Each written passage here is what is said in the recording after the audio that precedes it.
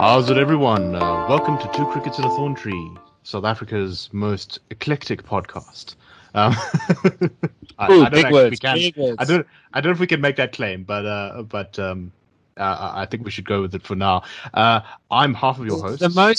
We are the most illustrious thorn tree based podcast in Yeah, the that's country. definitely true. That is for sure. That's for damn sure. Possibly in the world, although I haven't fully categorized every thorn tree based podcast in the world. The like a full history of the acacia tree podcast might give us a bit of run for our money there. Yeah, I listened to that. It's great. We're starting with our recommendations. Yeah, there you go. Also, Jacaranda FM. If Jacaranda FM has a podcast, then it's kind of close competition. Yes. Well, I mean, it's not quite the same. But anyway, I'm half of your co-hosts, Nicholas Larimer, and this is the other half of your co-hosts, Gabriel Krauser. How's it? Yeah. So we are recording again on Monday. I'm not sure what you did this weekend, Gabriel, but I know that you were mysteriously occupied, or at least you seemed that way. Was that the case? Yeah, I was mainly just writing furiously, actually. It was one of those weeks where I I almost had a piece published every day in some other platform. So it felt like I was really productive. But then instead of celebrating on the weekend, I got a call from the boss on Friday saying there's a project that I've been working on that I need to finish. So then I did a bit of that. So sorry I didn't answer to all my friends out there. I have about 3 friends. Sorry I didn't respond to the WhatsApps. Okay. How was your weekend? No problem. Mine was very relaxed, and that was what was so wonderful about it, is I didn't really have to think. And then I sort of thought on Sunday, I'm missing something in my life, and it's a thorn tree and my cricket compadre. But anyway, sorry. Last night we had no power, and then we also had a little bird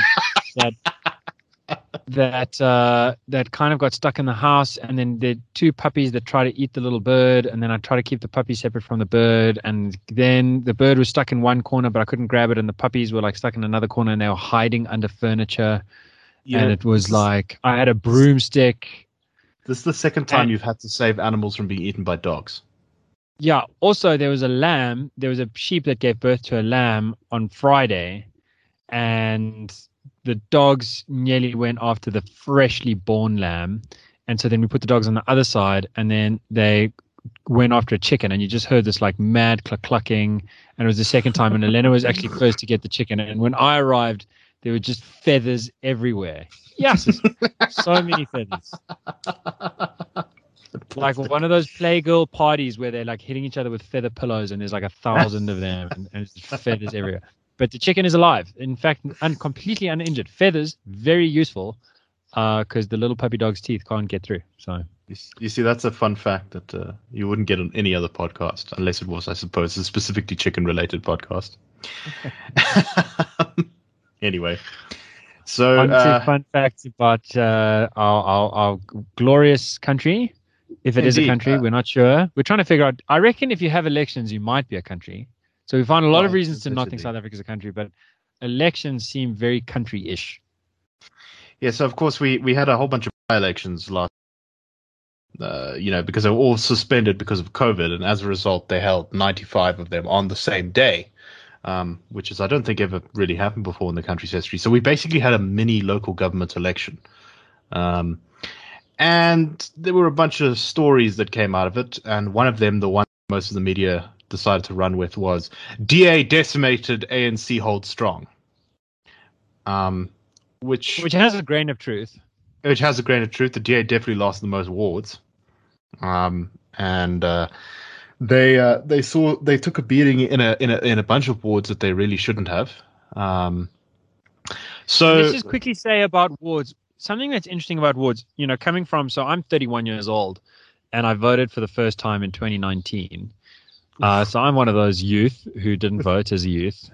One of the terrible sort of leeches on society that just complains when other people make bad decisions, but does literally nothing about it. Anyway, so it's all kind of new to me, and it was kind of interesting for me to realize that wards are the closest thing in a way that we have to a direct democracy kind of representative. Right, proper constituency stuff. Just to shame you here, I voted in every single election since I turned 18. In fact, I was lucky enough to vote in the 2011 election because the election was 2 days after my 18th birthday. I stood in line to vote. Nicely done, Nick. Okay. Well, you've also been elected, so you're like definitely much more of a grown up than me. Yes. The second time I voted, contest. I voted for the third time I voted for myself. Which was well very done. strange. So as a ward councillor, you represent like a little suburb of people, and they kind of know you, and you know their issues, and it's not like going. Right. You stand for a party, but it's not actually a party that's being elected. It's like you're being elected. Indeed. And you have quite an intimate relationship with your residents. I mean, you really, they have your number and your email address, and they call you all the time, and so you kind of get to know. Well, I think this is a 20-80 thing. Like 20% of them call you. 80% yeah, no, 100%. In fact, I'd say it's even less than that. I'd say very small groups of people tend to call you a lot. And yeah, so you sub.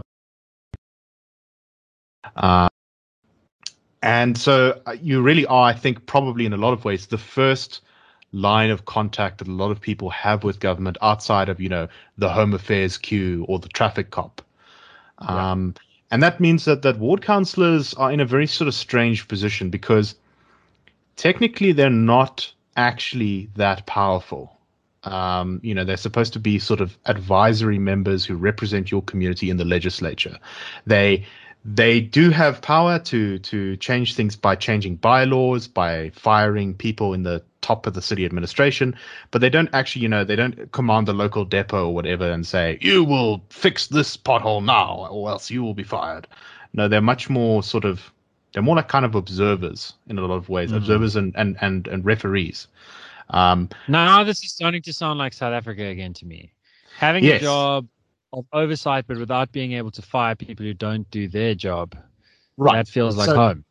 In theory, it's quite easy, right? Because all you would say is you'd make a call to the head of that department and say, well, this official in this ward is not performing well and my constituents are very unhappy, so I want you to take immediate action. And the official would go, yes, I'll make sure they are disciplined immediately. Thank you for helping me with this solid evidence. But of course, what happens is no one gets fired. People occasionally get shuffled around. And then things don't work. However, that's not always the case. There is an interesting phenomenon whereby suburban ward councillors and sort of more middle class ward councillors tend to kind of there's more, I would say, a rules based order in the wards they work in, and so they seem to have less. They seem to have less power than a lot of ward councillors in particularly, I would say, townships, although probably not rural areas, because in rural areas chiefs tend to outshine ward councillors. But that's a separate issue. So in Soweto, you'll find ward councillors often way outstepping the boundaries of what they're allowed to do, and they do that mostly through sort of political patronage networks rather than actually through necessarily the law. But you'll have to. What do you have in mind? So, if you want to open Shebeen or build something, the local ward councillor will basically kind of use the community of the heavies or possibly connections into government, of course, those are ANC councillors for the most part, to sort of flex political muscles. So sometimes ward councillors are a lot more important in poorer areas, particularly, in like high density. Yeah. I hear you. So part of why this is important to understand is that for the DA to lose 9 wards and hold 25 in this sort of by-election cycle where 95 were going is it's a distressing sign of a loss of faith in this sort of very close, intimate, direct constituency kind of sense. There was a narrative, of course, kind of sort of spinning out of a lot of the media intelligentsia types who were sort of saying, well, you see, they embraced non-racialism, they elected a white leader, and now colored voters are not voting for them anymore because they think it's a racist white party. There was a little bit of spinning of that out there. So that was one thesis. The other thesis is that now they're against BEE. There's this great widespread idea that if you're for non-racialism, not judging people by the color of their skin, but rather by the content of their character, and in particular for equality before the law, so that you're not legally obliged to consider Cyril Ramaphosa to be disadvantaged if you're doing business with him, or if he quits the presidency tomorrow and comes and applies to a job for you. Right now, you legally have to be like, oh, poor guy, I have to give him a leg up because he's disadvantaged. Right. so that seems crazy. I think it is crazy. It's hard to imagine. Anyway, but that's the law, and the DA is opposing that, and that's gotten a lot of people very confused. They're like, well, if you're against race-based law, then you must think race does not exist, or you must like, do you have to cover your eyes so that you don't know how other people look, or do you have to ignore actual racism? Like, if you don't want to judge people by race, does that mean you're not allowed to judge racists? So there's a lot of confusion about what non-racialism means, coming from the kinds of people whose job it is to understand politics, which is also hilarious. Like, I have spoken to like farm workers and petrol attendants here in the Free State, and none of them are confused. Yeah. Well, it's as misguided, as stupid as an intellectual. I can't remember who said that, but there's a quote from someone about that. There was also this whole kind of vibe coming off from some media commentators. I'm thinking particularly here of Davy Schultz, who's often quite good at crunching numbers in by-elections, comparing them to various other times. He kind of said the current incantation, or what was it? Whatever. You know the word I'm looking for. The current version of the DA is not one that will win in this country. And he sort of meant there, based on, and I'm reading this, is based on other things he's been saying, that this is kind of, the DA's taken a turn that it's like Donald Trump now, and it's all... that's the other thing people like to say. So non-racialism is Trumpian. If you're against BE, that means you must be for Trump and race blind, and I don't know. They're being too nice to these pod bros, as they call them, which is people like Roman Kabanak, and they're just being kind of right wing, and it's just that's wrong. That's why people aren't voting for them. That was kind of the thesis. Okay, so those are the two theses. They are too white, and they're too right. Yes. Or otherwise, the way we put it in our piece, we wrote a piece together, was, if you want to understand why the DA failed, just look at John Steenhuisen's face or apartheid's disgrace. Yes. That'll explain the DA's failure. And I suppose we bumped heads and we were like, this just doesn't line up with how I've come to understand ward elections through my relationship with Nicholas. Like, speaking with him about his miserable time as a ward councillor and his very exciting time as a ward councillor. It was the best of times and the worst of times. Yes. It just made me think there's this very close relationship. Like, why would people be voting? Why would so much change on the basis of national level alterations at this most intimate level? And so to figure out if what's going on is a national narrative is driving the DA down, or whether something else is going on, we kind of looked a little bit further into the numbers, and we found that actually the DA hadn't lost proportionally that much of the vote. It only lost 0.8% versus the ANC, which lost like something like 30%. Yeah, as compared to 2019, where of course they did go backwards. So, one of the reasons that there's been differing narratives on how this election should be viewed is, if you compare this to the DA in 2016, it looks really bad because the DA did fantastically in 2016. It was their best ever result in an election. But then if you compare them to 2019, well, the bottom fell out, but they really didn't do well. Yeah. So there's confusing narratives. We're not sure, is this defined by national level or is this defined at local level? And so we try to look into some of the local level cases. And maybe I'll start with George, where I'd come across these headlines, I suppose, in the run of the mill. Georg. Okay, the Yes. fantastic town of Georg. I think that. it was So- Pik Botha or someone's constituency seat back during apartheid. I'm not 100% sure, but it was some National Party bigwig, and there was an attempt by some point to make it less English sounding, and so to pronounce the town Georg. That's what that they joke. literally did. Anyway, I know someone who comes from Georg who calls it Georg, but he does it with his tongue in his cheek. yes. So what happened there is that Georg had great clean audits for a long time, like a lot of DA places. And by the way, the reason the local level constituency stuff matters is because at municipal level, the DA's big selling card is like us or Loza on a policy basis, we really can offer much cleaner administration. Right, and that's that been is borne seen out in by results. the fact that they've taken over councils. Like they Right. had almost no councils, no provincial. They lost the Western Cape, and then when they regained it, there were dirty audits, and then they cleaned them up. Year by year, they just got more and more clean audits, more and more unqualified clean audits with no comments, and so on and so forth. So, and rest in peace to our former Auditor General Kimi, who passed away very recently. He did a stellar job.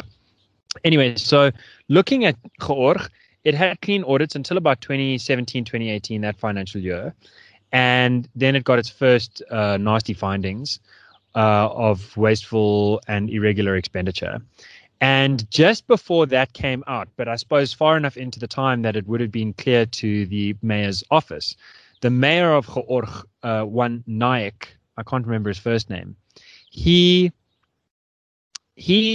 came out with a great statement. He said, we need to stand up against what is right. So Oof. it's a fantastic Freudian slip. Guys, everyone needs to stand up with me against what is right. And his issue was that the Boston Gay Choir was coming to sing in Georg, and he thought that was wrong. So he wanted to stand against it. And he meant That's to say not very in keeping with the whole Liberal Party thing that the DA is going for. no. So I don't know. Maybe there's room for that. I don't know. Mashaba sometimes dog whistles on the xenophobia thing. Maybe a bit of like homophobia, dog whistling goes with xenophobia, dog whistling. Maybe Nike's got a future there. Who knows? Who knows? Sorry, can I just also say that it's great that George had a mayor called George. Oh, he was George Naik. Yes. Very good. That's why I forgot it, because it's too good. So George Naik, mayor of George, or Georg Naik, he says we've got to stand up against what's right. So that's getting a lot of bad press from the DA's point of view. And then the dirty audits come out, and then investigations start to get going. And partly the party's quite worried itself. And then in 2019, the Auditor General says, look, you're really failing on dealing with consequences of previous failures, which means, there's no accountability happening here. Like we've flagged issues where there's been crazy expenditure and you haven't dealt with that. And there's more bad expenditure. Then in 2020, at the start of the year, back before the plague, when it looked like 2020 might actually be a pretty stellar year, the DA came forward and said, we're going to clean up shop.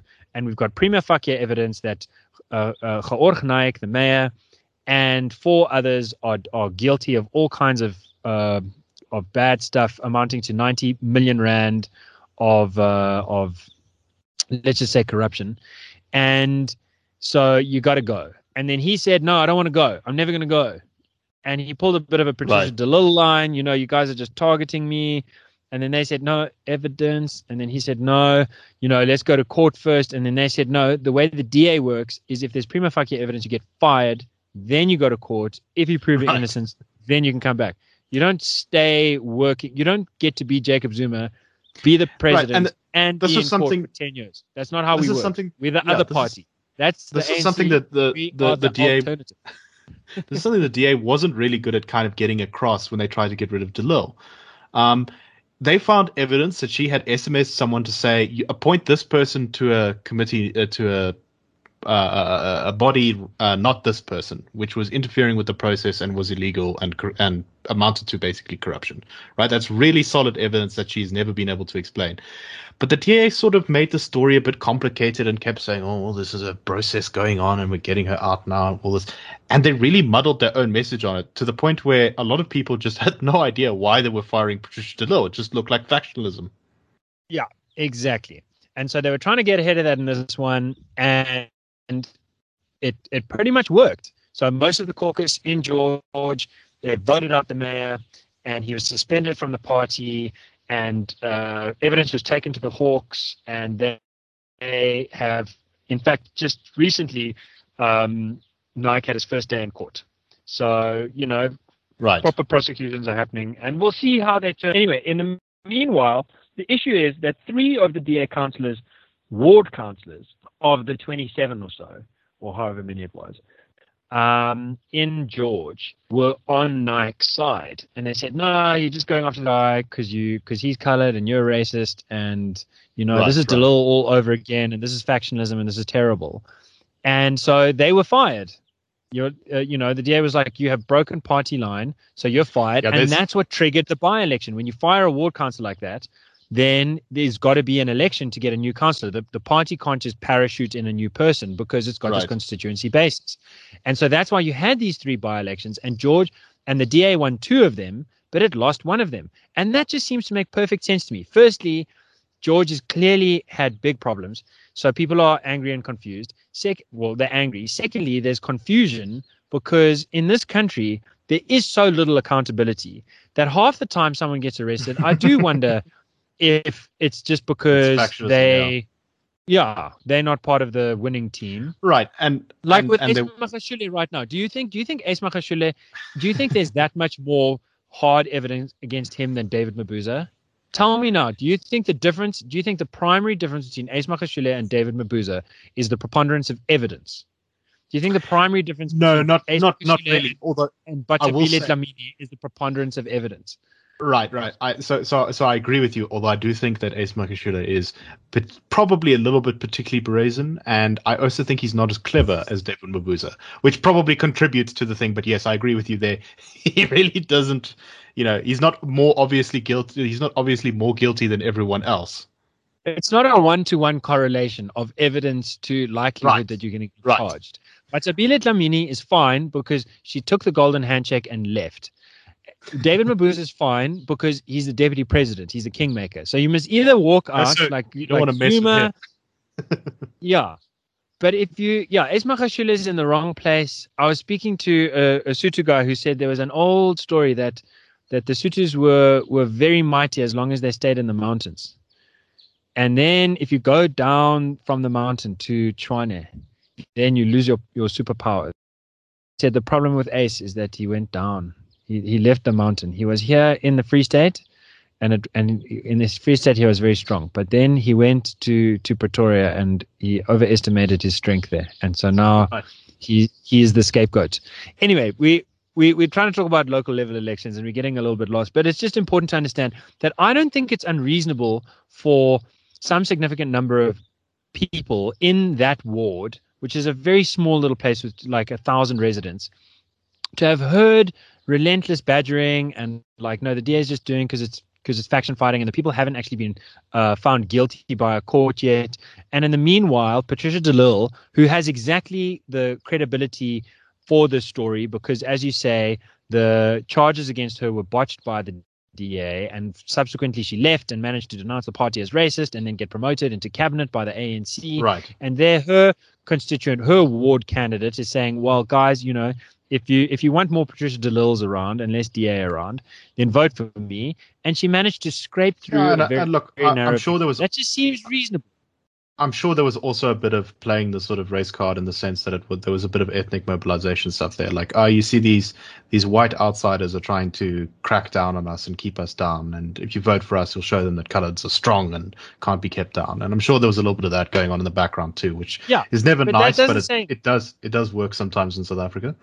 It does work sometimes in some places, but it doesn't say much about colored people. Like if you bump into a colored dude on the street, they're not from George. It's like it's one suburb of George. Yes.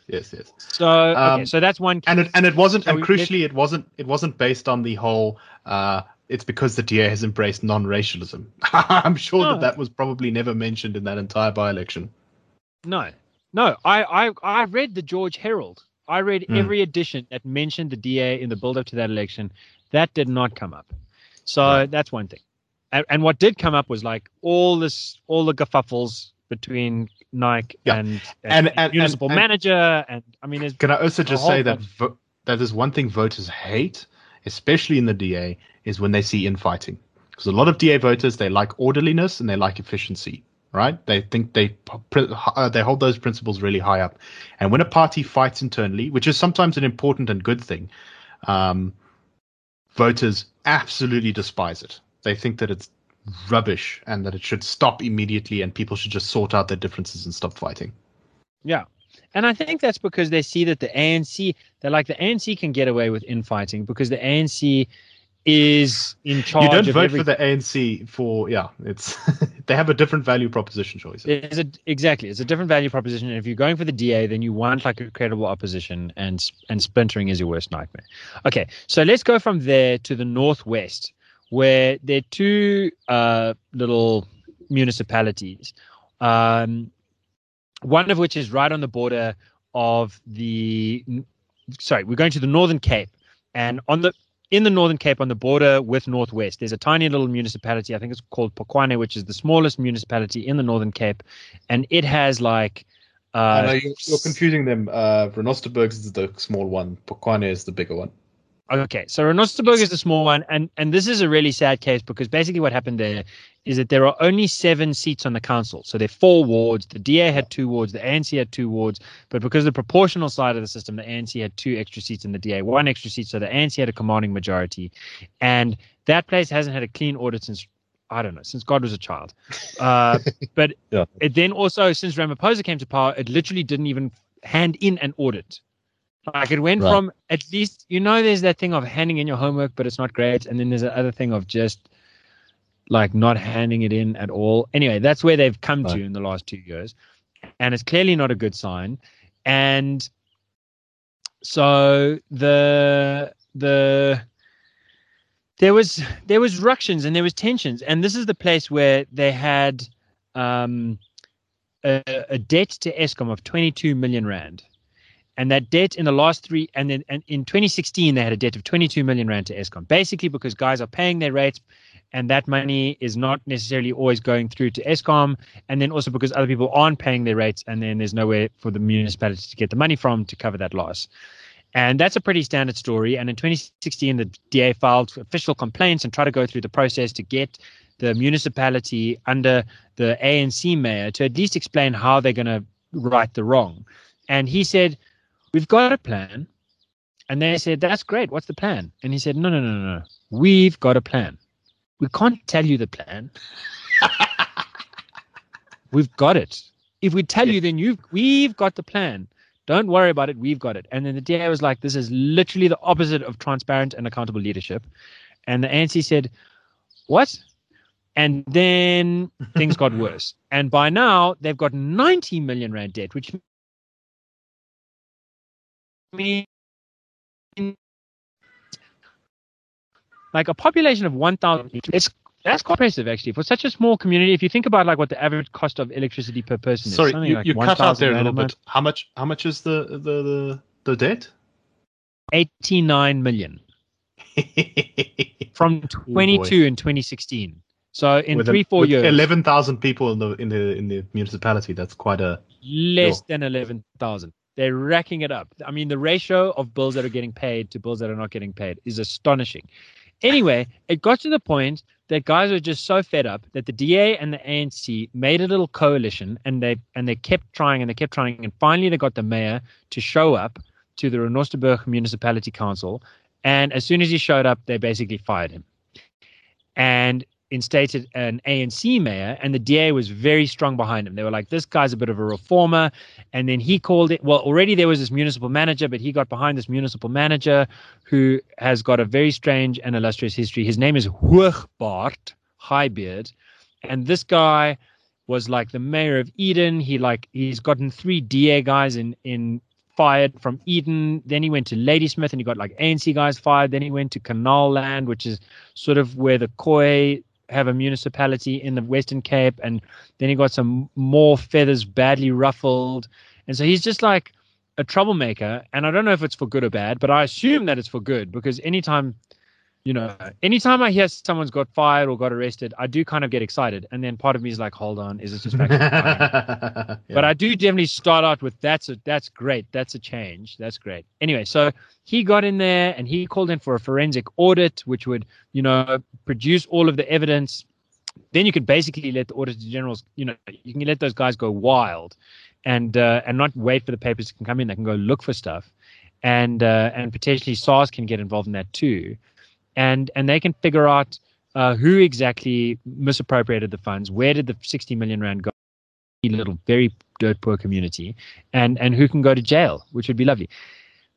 Okay, so then what happens is, so that's kind of looking good. It's looking like this weird thing that we talk about at the IRR that so many people in the mainstream I don't think are very ready to listen to, which is that the DA and the ANC can coalesce. In fact, that was one of the great promises of 2017, and there's this sort of scenario that some people did consider, but I think not seriously enough, and has been too quickly forgotten, in which Nkosazana Dlamini-Zuma wins at Nazareth. It was such a close-run thing. She easily could have won. She had won in Nazareth, and Ramaphosa was a true patriot. He would have, which is an if, but if he were, he would have then left the ANC, said it's irredeemable, having one Zuma after another. It's too much. And he would have started his own party, and he would have eaten half of the ANC's vote at least, or let's say half the ANC's vote in the 2019 national election. And it would have been a very confusing thing.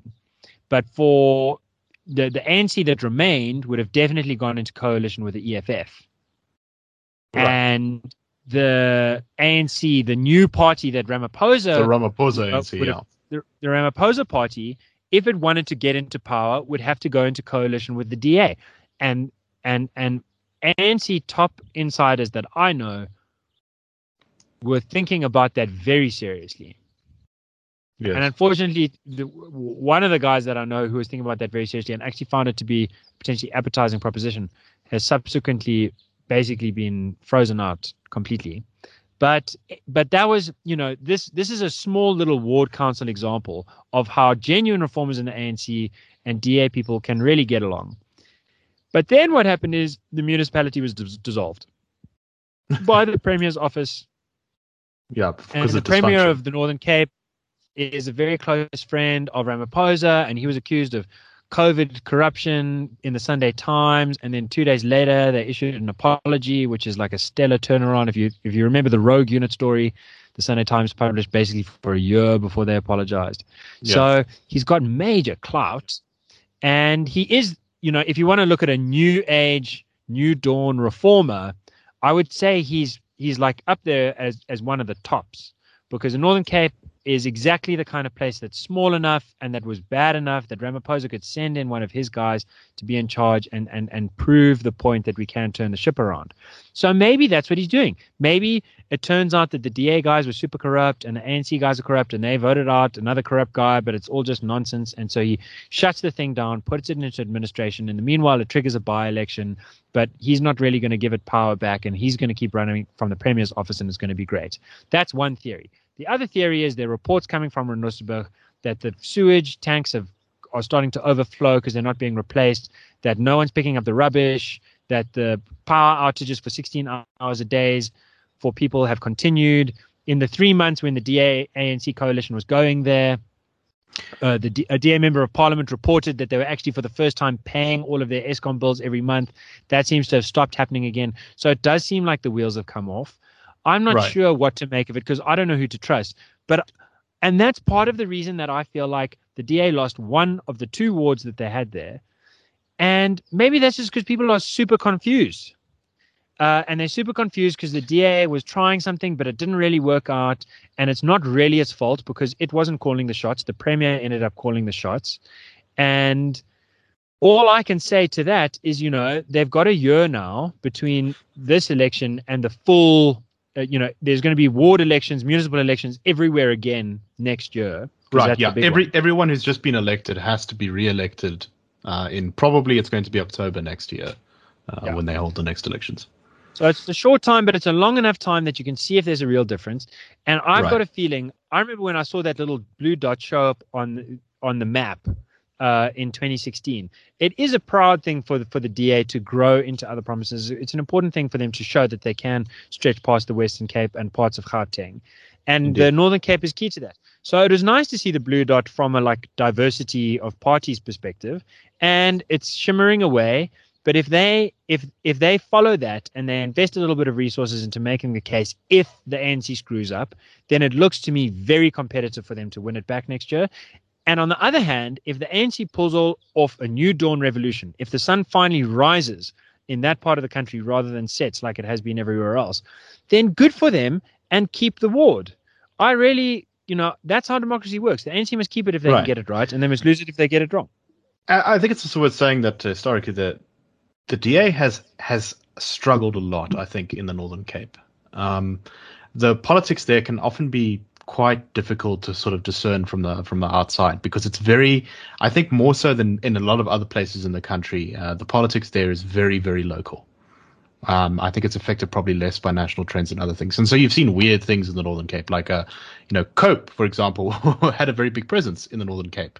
It was one of their better provinces, and there's complicated coalition governments all the time there that sort of fall apart, like the story of Renosterburg. But also there's, I've heard many times though that there's actually not as much differences between the parties, all the parties there, than there are in other parts of the country, and that people move a lot more easily between various parties there because it is so local. Whatever the national party's position is on anything doesn't really matter. Exactly, and that's why a national party he doesn't mean the NP. No, I don't mean the NP. I mean the larger party the larger body that it belongs to. Yeah, no, it seems everything I can tell, it's personality driven rather than policy driven, and people in the desert are just looking for someone who's next to them who's got the right personality to then go above into a position of power. And that's why I like Hoogbaard, who we couldn't write about because it's too hard to figure him out. But he's been on the right and on the wrong side of every major political party in the country. and he's been pushed around from pillar to post, and finally he's found a really good place to get his teeth stuck into, and it's the Northern Cape, and it just makes sense to me because it's so local. So let's just quickly hop to the other Northern Cape place, which was Polokwane, which is much bigger. The DA had 1 out of 9 wards or something like that, and then they lost it. So they were never really in control. They never really made a difference, and then they lost. I think that speaks to an issue that's kind of interesting at a very local level. What do you do if you are the only gay Eskimo, as the song used to go? If you very in your tribe, if you're in the middle of the desert and there's just one little ward that's DA and it's never enough to make a difference, maybe people are going to get tired of voting for it because the system is not well designed for one ward councillor out of 20 seats, out of 9 ward councillors and another 10 seats to make a real difference. Right. So it's kind of important, but it's also kind of so particular that, again, you can't really attribute it to a bigger narrative. Then you hop over to Northwest Province, where the DA lost 1 ward to the Vryheidsfront Plus. And this was, I've got to disagree with municipality. And JB Marks, by the way, it just is such a hilarious thing. So JB Marks' Potchefstroom and Ventersdorp were combined, which is already kind of strange because they're already both pretty large. The ANC loves to squash municipalities together. It's been doing this for a long time. So they were combined together. And who is JB Marks that it's named after? They were going to name it after a black dude who's a hero to the Sotho's and did amazing things in his life. Instead, they named it after this guy who was a Communist Party chairman in the 1930s, not particularly effective. The guy he was kind of in the same faction with went to Moscow, and I think he was killed. And JB Marks was also supposed to go to Moscow, but then he didn't go. And then the Communist Party was like, oh, can't trust him. He's probably a spy. And then he joined the ANC. And I suppose he was one of quite a few people who were in the ANC, of white people who were in the ANC who from the Communist Party. And his major achievement in life is that he was the head of an ANC council in Gauteng, and then ran for another election against Nelson Rolihlahla Mandela, and Mandela won, and JB Marks lost. and that's his great accomplishment. And so Vincersdorp and Potchefstroom together and name it after JB Marks. So it's just a delightful bit of history. Also, once again, another thing about naming stuff after very, very ANC people, rather than sort what of, shall we say, more ANC than that? Like, yeah, he literally, you can't find, I couldn't find anything else to speak to his honor, other than the fact that he lost an internal ANC election to Mandela, which is pretty cool. I got to say, that's pretty cool. Yeah, that's the kind of thing that gets you put in a footnote, which is always good. Yeah. But you said you disagreed with Helen, because Helen wrote an analysis of these by-elections. Helen Zille, that is. So Helen Zille said that, the DA's loss of a ward to the Vryheidsfront Plus is another indication, similar to the story against Good in Georg, is sort of an indication that there's an ethnic splintering happening in South African politics.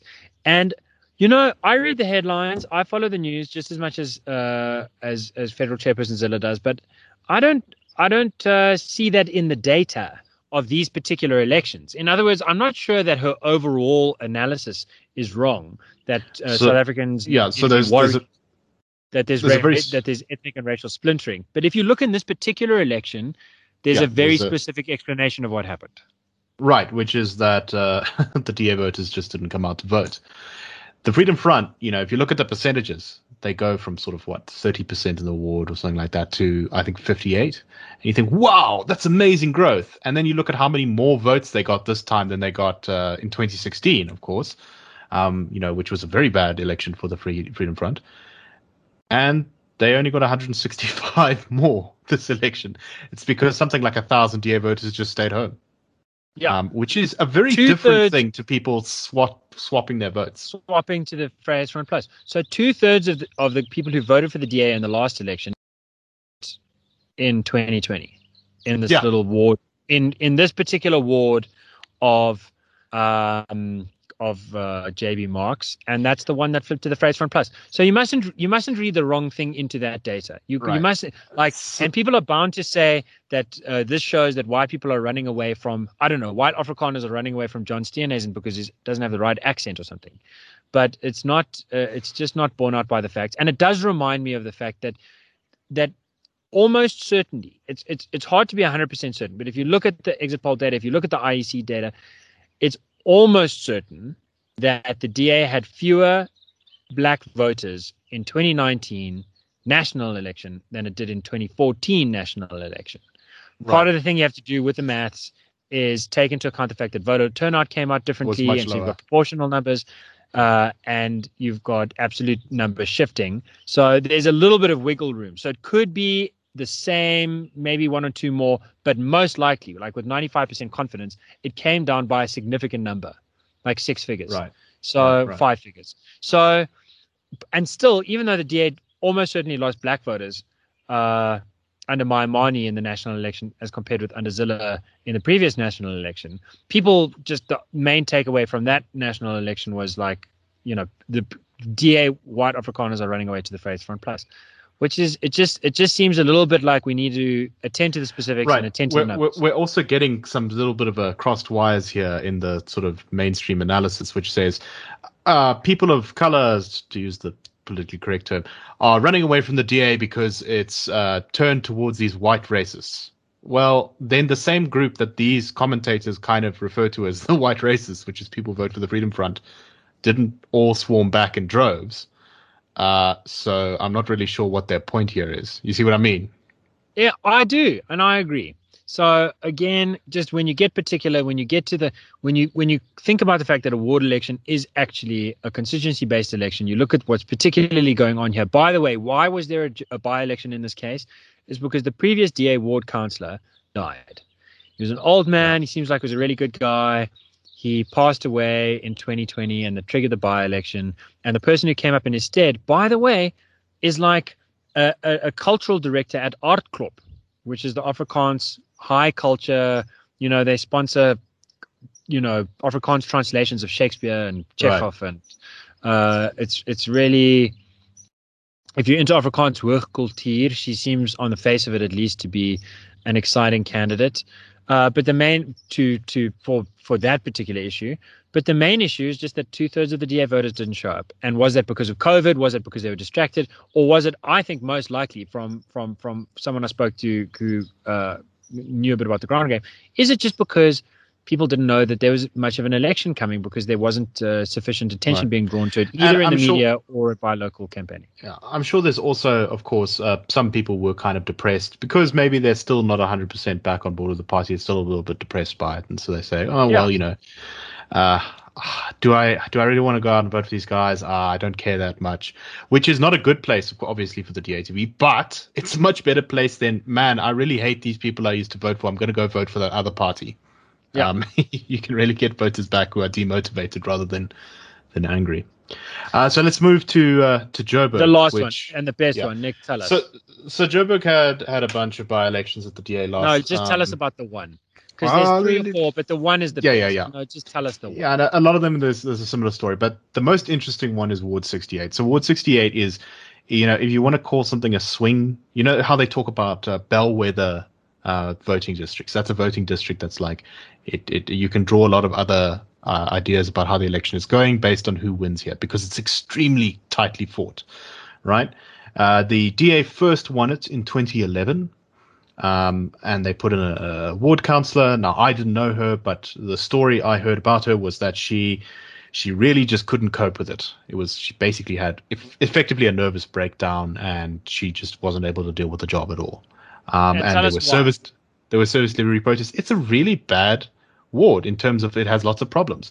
It's got a big informal settlement that's quite new there called Zomompilo, which the latest section of that is built over some gas and petrol lines. And there's also illegal mining activity there. So one shudders to think if those pipes get hit or something, you're going to have a massive explosion, which is not something nice to think about. And the city, and that was actually partly because Herman Mashaba's government put toilets there. So people built over that area, despite the local ward councillors warning them not to do that. Anyway, I'm getting distracted. So it's quite poor. It's kind of lower middle class to very poor people living there. It's high density, very high density. It's got lots of municipal issues, like bad infrastructure, electricity being stolen all the time, stuff like that. So this woman won it, and she got off on a wrong foot with some people in the community, and there were service delivery protests, and she lived there, right? So they burned tires outside her wall or her house, and she just kind of melted down. And the DA, and this is, I think, symptomatic of one of the long problems with the DA, they really kind of tried to sort of fix it without firing anyone. So for years and years, they had mentorship programs for her, and they tried to kind of lift her up and all these things, but it just didn't work. And so eventually they fired her in about 2015. So then they had to find a new candidate, and they found it in the name of a guy who I didn't know very well, but I sort of knew, a guy called Basil Douglas. Basil worked with various sort of struggle groups during the apartheid years. He became associated with the IFP in 1994. I think he became an MP for them for a short time. He was long rumored to have been basically enforcing rent boycotts in the 90s by threatening to burn down people's houses. Well, of course, no court ever found such a thing, although he was never charged either. He also was, a strange guy. He was very kind of proud of his street smarts and his cunning. He saw himself as a bit of a military man, and he always claimed that he had received military training in Taiwan during apartheid, and said that he was an expert in guerrilla warfare. Which I was always slightly confused by, because Vietnam I'd understand, but I'm not sure why he would have been in Taiwan. Yeah, no. And everyone was kind of too sort of awkward, not wanting to really contradict him, to really ask him to clarify. Maybe he did say the wrong thing, but anyway. So strange guy, kind of a real sort of Street Fighter type of character, and a very hard personality. I think he was also a school teacher for a while. He may have been a principal for a while. So he won the by-election by a very narrow margin, which is sort of 100 500 votes, something like that. And he won it again in 2016. And there was a lot of hope. Things would turn around with this guy. He was tough. He was able to take on the ward's problems. But it didn't go so well. There were lots of stories that came out from residents there who said, oh, no, he's drinking all the time. He really got, he fell out with the DA in a big way because he was very close with Patricia de Lille. He had joined the party as part of the ID's merger with the DA when Patricia de Lille joined the DA. And so when the trouble started with her, his loyalty was far more to de Lille than it was to the party. And so he became very annoyed by this. Once again, the party was terrified because, remember, it was in this very delicate coalition with the EF. Well, I wouldn't call it. It wasn't exactly a coalition with the EFF because the EFF. Yeah, it was in a de facto coalition with the EFF. They got very upset if they called it a coalition. But they had this. I'm not inside the DA. The technical term for it is a supply and confidence agreement. No, right? The technical term for it is a marriage of convenience. Right. Anyway, it's when at the end of the party. No, well, there is an important difference, which is that. Around. Yeah, there is an important difference, which is that the EFF never got positions officially, at least, although there's some reason to think that they had a lot of influence in government. Nick, you take your old DA ward councillor party protector hat off and just be honest. The DA and I think and they canoodle. The technical they definitely did. No, they definitely did. But what I'm saying is that they weren't officially supposed to. Right. They weren't officially canoodling. They were just. Yes, they weren't officially canoodling. They were canoodling behind everyone's back. Anyway, under the covers, which is the best way to canoodle. Anyway, because the city was so narrowly held. Yeah, they didn't want to fire him. They didn't want to discipline him, and he basically. Yeah. If they fired him, it would trigger a by-election, and then there'd be a contest, and then whenever there's an open official political contest, the ANC and the EFF and the DA would all be there, and then they'd start sort of calling each other racist and corrupt and terrible and awful and all kinds of things, and it's very hard to canoodle. And everyone was scared. It's such a narrow margin that they might be able to flip the seat, especially because voters would say, "Well, you've given us two bad councils in a row. Why should we trust you for the third time?" Anyway, and overall, the JHB, the Johannesburg municipality, is kind of one of the most important. And you just need to flip a couple of those wards, and you tip the balance of forces. Yeah, so it really did matter. It was extremely, so they don't fire him, but eventually they do fire him. They do fire him because he just fell out more and more with the DAs, fighting with the leadership. He was struggling with the straw that broke the camel's back. I remember that day. It was a very dark day. It was one of the days that basically kind of convinced me to leave the party. Basil stood up and he gave a speech in Afrikaans, which is his home language. And the EFF started to mutter and moan and shout. And they started saying from the benches, "We will not hear that language within this chamber. That's a language that we will not tolerate here." And eventually the speaker addresses and says, "What are you making a noise about? What's the problem here?" And the EFF says, No. We don't have translators from Afrikaans into Venda, and therefore we can't understand this at all, and so it can't be spoken here. Now, this Johannesburg language policy of the city says that there are 4 languages that are recognized by the city for official use, and they are Sotho, Zulu, Afrikaans, and English. Anyway, the DA then went to caucus, and Mashaba and the leadership in the city, Vasco da Gama and Kevin Wax, caved to the demands. And so they told Basil that he was not allowed to give his speech in Afrikaans. That is canoodling. That's what happens when you canoodle. This is very much canoodling because they did not want to upset the EFF. And this is fairly typical of what kind of the sort of nonsense that went on in the DA while Musi was in charge. And I'm not sure whether, because I remember seeing phone calls, presumably between national leadership and Mashaba. So I'm not sure to what extent he endorsed this decision. But the final call was made by Mashaba, which is also why I don't buy his claims to be a non-racialist. He's clearly not super wedded to these principles. That aside, this really annoyed Basil, as one might understand. It also outraged a lot in the DA caucus, although ultimately nothing came of that. But it's one of the reasons why many people in the DA caucus were happy to see Mashaba go. Basil disengaged from the party pretty much then. And when Mashaba resigned in 2019, Basil went and voted for the ANC to take over the city. That caused him to get fired immediately by the party because if there's one thing you can't get away with in a political party is breaking the whip, breaking the party line. Then went to another by-election, which was suspended for a while. And during that time, the Patriotic Alliance, which is Gayton McKenzie's political party. So hold on. So slow down. Before we get to Gayton McKenzie, I just want to just underline this point. So this guy has perhaps been trained in guerrilla warfare in Taiwan.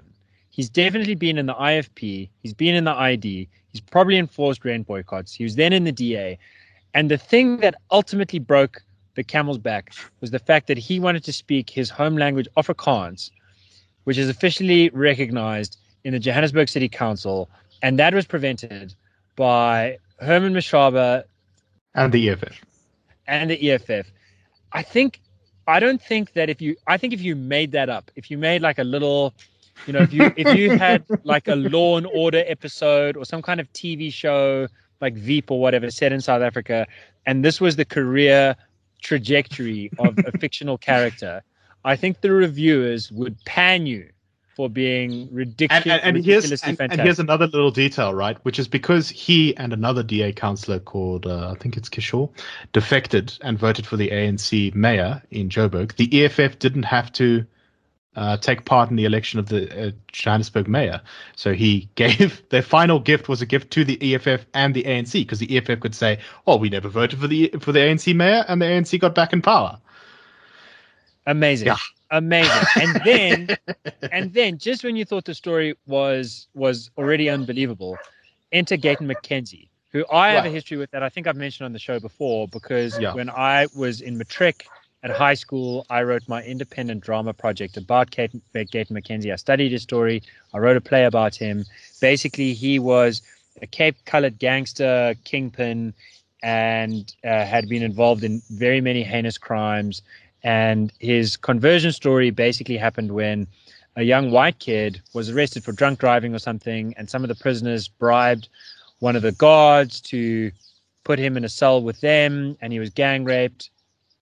This young teenager was gang raped several times, and as they were taking turns, Gayton was sort of on the other end of the cell, and it was just a very normal thing, and he was having like a cup of tea and playing some cards, and then he walked over him to go take a leak, and then he walked back, and as he stepped over, this kid sort of looked up into his face and said, "Please kill me." And there was just this moment of human connection that made him realize that made Gayton realize the life he was involved with was sadistic and cruel. And so he cleaned up his act, got out of jail, and became a motivational speaker.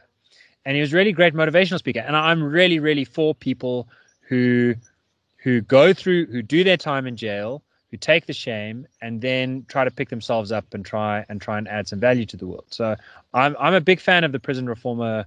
I think guilty people must go to jail first. There's a silly shortcut that sometimes happens in the ANC, where you sort of get accused of corruption, lots of evidence gets brought, and then you undergo what is called trial by media, which is considered to be so stressful that you get to skip going to jail and you come out a reformer. I'm not into that, but I think if you go to jail and you do your time and you come out, we as society must reintegrate you, and you must reintegrate yourself into our society, and we can all add value together. So I'm a big fan of Gayton McKenzie, but he definitely has a strange backstory, and then it gets even stranger if you look at his sort of political interventions. He's been sort of accredited with some great corruption busting, but also criticized for getting in bed with some of the worst illicit cartels. There's recently been allegations that he's basically taken over because he went into coalition government with the ANC and was given the economic development portfolio, and there are allegations that he basically took that over and ran it like a sort of medieval fiefdom and handed out power to all of his allies and that kind of thing. Now, that's obviously, once again, still needs to be proven, but he does have a lot of money, and he used a lot of money to go and win this election. So now you've got this contested election. And by the way, disappears from the ward for a few months, right, because of COVID, because they all kind of bunkered down.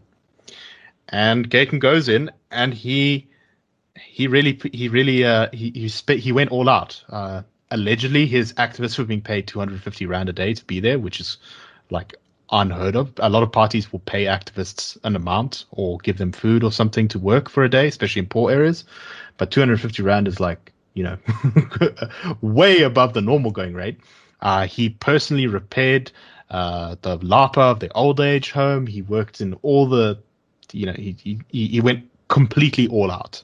There were kind of food parcels and talks. The DA candidate at one point made a mistake of not going to a debate because they were worried that they would the audience would be hostile and just shout them down. They wouldn't be able to say anything, but that probably hurt them too. And the PA won. They came out of nowhere. It's the first ward they've won in the whole country, and they took it from the DA, which is. I wouldn't. I honestly, because I followed the campaign quite closely. I must say I would never have really seen the PA winning. I thought the ANC would win because the PA would do well. But it just shows that, if you put in the work on the ground and if you put in a lot of resources and if you really encourage, if the other party has a bad track record, as the DA in that ward did, then you shouldn't be particularly surprised if you win. And once again, it has very little to do with what was going on in national politics. It's all to do with what was going on the ground. So there you have it. And as a final pin in it, Basil passed away this year. Yes. I believe he passed away in August, at the end of August. So rest in peace.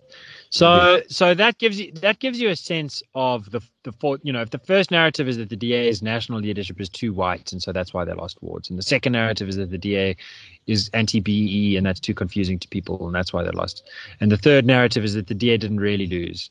I don't know how to put the fourth narrative that we've just laid out in a soundbite, but that's partly why I think it's interesting. I think that there are people at the bottom of the story, voters are people, politicians are people, and at least at ward level, where it really is constituency based, where there really is an intimacy between the political representative and the people being represented. It just stands to abstract reason that you might find that there's a story for every ward. And we just did a little bit of investigation, and that's what we happened to find in this case. So. Right. I think that's interesting, and I think it's in Look, I think you can draw some conclusions also about. Remember the case for federalism. Yeah. I think you can also draw some conclusions about the DA as a national party, though, and one of them is that some of their candidate selection has been pretty bad. And when you're a party that really sells itself, you say you vote for us because we give you good candidates and good governance, and then you produce bad governance and bad candidates, voters are really not going to forgive you for that. And so that's probably something that DA does need to tighten up, which is and some of that I'm sure was the legacy of making expedient political choices, saying this candidate we think looks good for this ward, regardless of whether they're actually good or not. They kind of, on paper look good because, they're maybe the right race, the right gender, or they happen to live there or whatever. And therefore, we're going to put them up as a candidate rather than going through the hard work of saying, no, let's put in a candidate who is, maybe will need to work a little bit better because on paper they don't look so obviously good for a ward, but ultimately will probably be a better candidate. And if they can solve that problem, then I think they'll be in a much better place. Yeah. And that's accountability. It hurts. It's Indeed. Irritating. It's irritating to have to do a good job. And it's a good place to be in. I think we are pretty much out of time now.